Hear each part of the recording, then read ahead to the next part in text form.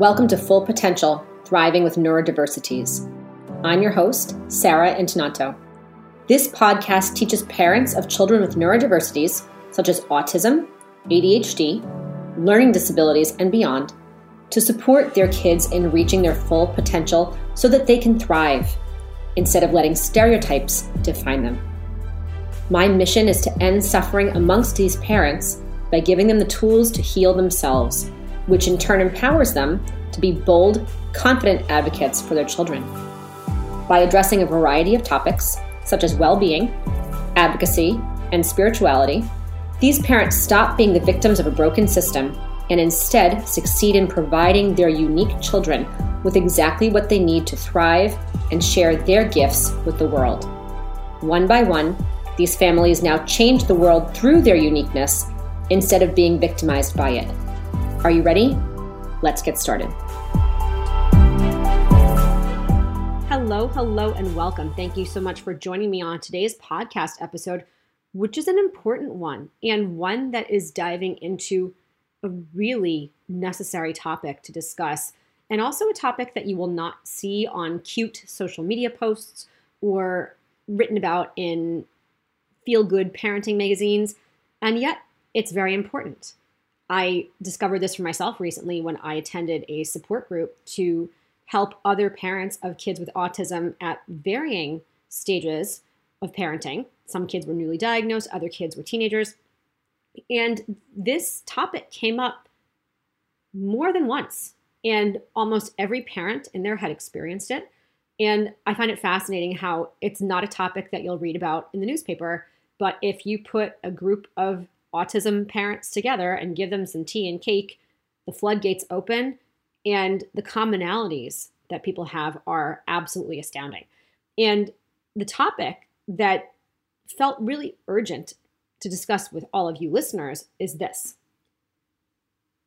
When you are seeking help, especially if you're in the stages of new diagnosis, or if you're seeking help for solutions for autism or ADHD, or any other neurodiversity or disability, and you go to the doctor or a specialist expecting them to help you, only to find out that you get there and they're clueless to what you're talking about. This happened when one mom said she was clearly watching her child experience food intolerances and gut issues, and she made an appointment for him with a gastroenterologist. And the only solution she was given at that appointment was to give her kid Miralax. And that was it. There was no discussion of allergy testing or elimination diets or food dyes, nothing. Just give the kid Miralax and put the Band-Aid on the problem, but don't really solve the problem. Another mom said she made an appointment with her pediatrician after her child was diagnosed with autism, expecting to go there and be given tons of advice around how to make his journey easier, how to inhibit behaviors and anxiety and OCD tendencies, how to improve sleeping and attention span. And she got nothing. And I watched every parent in that room nod their head and say, yep, that's happened to me too, which all of us agreed is not okay. And yet we're all seeing it. The mom who brought up that feeling of going to the doctor, expecting to be helped and receiving zero support by a doctor who then basically said, I don't know how to help you, or I don't know what to do, or there's nothing I can do for you, made her feel completely hopeless in the moment, because she thought, this is the person who's supposed to know what to do. They're supposed to be able to help me, and here I was schooling the doctor on autism and all the different things that I've heard could be solutions, but don't actually know because I haven't tried them yet. This is new for me. And I was expecting him to be able to provide some guidance. And he couldn't. And then with tears in her eyes, she said, who am I supposed to go to for help? And that phrase took me back to my own self as a 30-year-old mom with two little ones, new to the autism diagnosis, searching for someone to help me. and feeling like at the end of the day, I was the one that really had to help myself. So if this is you, I want you to know you're in the right place. If this is bringing up past memories for you, I want you to know you're not alone. It did for me too. And I was really thankful as I was part of this conversation that I have done my own healing work and been resourceful and figured things out, because I was really seeing the pain of parents who've not yet figured things out because it's so new. So here, we're going to discuss this. Who do you go to for help when the experts who you've trusted maybe for years can't help you? When the autism diagnosis or the ADHD diagnosis puts a fork in the road, an abrupt left turn, if you will, when everyone else has gone right. And you're walking this path feeling very isolated and very alone. And it's important to notice that, yes, most of the people I work with are resourceful. That's why they're my clients. They are committed to finding solutions, even when it seems like they're at the end of the road. They are committed to looking for other parents who have figured things out, like me, who can help them, even if the people with medical degrees cannot. But it doesn't take away the sadness they feel by feeling hopeless. It doesn't take away the wondering, the mental drain of trying to figure out, well, who's going to help me now? It doesn't take away the energetic expenditure of having to figure these things out for yourself.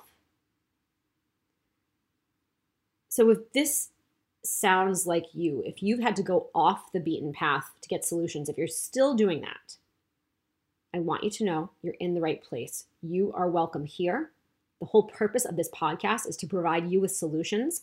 Maybe not every solution we talk about or every expert I interview on the podcast is the right solution for you, but you will find tools that are not discussed by school teachers or by pediatricians, and you can try them and see what works for you. The whole point of this podcast is to make you realize you're not alone. There are people like you, and there are resources here for you. So take a deep breath and recognize that if you've been the parent who's gone to doctors, therapists, expecting support and receiving none, there's nothing wrong with you. There's nothing wrong with your child. If for any reason, any expert has made you doubt your child or doubt what you know to be true about him or her, I want you to take this as your permission slip to throw that doubt out the window. Nobody knows your child better than you, and you're surrounded by other parents like me who trust you and believe in you. And unfortunately, when you are looking for help and finding none, there's often a lot of gaslighting that happens. In addition to feeling the confusion and the sadness and the mental energy expenditure of wondering what to do next and having to figure that out for yourself, gaslighting happens here as well. I work with a family that has a beautiful child who's nonverbal and very smart and very astute and very loving and very much thrives on having relationships with people in his life. And I almost threw up when his mom told me that when he was diagnosed at 3, she went to the best diagnostic center in her city, the one that's always written up, the one that has a wait list to get into, that's supposed to have the best doctors, and met with the eval conductor, the psychiatrist, who said, "Oh, just so you know, when your son hugs you, he doesn't really love you. He's seeking sensory input. He's not capable of feeling love." Again, I almost threw up and was stunned that parents are experiencing moments like this. And I guarantee she's not the only one. And I'm so thankful that she's the type of mom who would roll her eyes at a comment like that, snicker to herself and say, well, nobody knows my kid better than me. Thanks, lady. Goodbye. But what about all the parents who aren't that confident? What about the parents who are going to these experts for answers and will take those answers at face value because they're traversing the unknown and they don't feel like leaders for their family yet in this process. So if you're a parent of a neurodiverse kid, and I'm guessing you are, and that's why you're here, I want you to be with this for a minute. First, I want to acknowledge that these moments can feel challenging. They can feel traumatizing. And you are worthy and deserving of doing your own healing work. I know it can be challenging when you feel like everything is about your kid all the time. But if you need to book in with a therapist, get some EMDR therapy, a hypnosis session, attend a support group, I know of some great ones, you are worth the time and energy to do your own healing. Because guess what? If you have low-grade anxiety or overwhelm happening beneath the surface, your child will feel that from you. And it will make anything you're trying to achieve much more difficult. It will make your daily interactions much more difficult. Neurodiverse children are very perceptive. They're very sensitive with energy. So you're worth doing that healing work for yourself, hitting the pause button, letting your partner be in charge or grandma so that you can step away and do that. Because these moments can feel hard. They can feel disheartening. You don't have to let them influence what your future looks like, though. And the other point I really want you to sit with is that you are not actually alone on this journey. You don't have to find solutions by yourself. You don't have to wonder or waste months of your life trying to figure out what to do next. This is why my work exists. I think back in time, 11 years ago, to the type of support I would have looked for when I was that young 30-year-old mom. I would have looked for another mom who worked the system in her favor. A mom who was on top of it with diet, nutrition, and managing all the things in her house so that she could control whatever possible for her child to feel more comfortable and confident in his own body. And as a result, in his daily life and how he behaved. I would look for a mom who turned her nose up at whatever stale solutions she was offered by professionals, including the schools in her life, if they didn't feel right for her child, and found something else. And so I became that person. And that's why I'm here giving that podcast to you. I want you to know you're not alone. You don't have to go troll the internet finding solutions. You can just come here. I vetted them all for you. I've used a lot of them in my life. You're not alone. It's not hopeless. If a professional doesn't know how to help you, simply say thank you and goodbye and move on and reach out.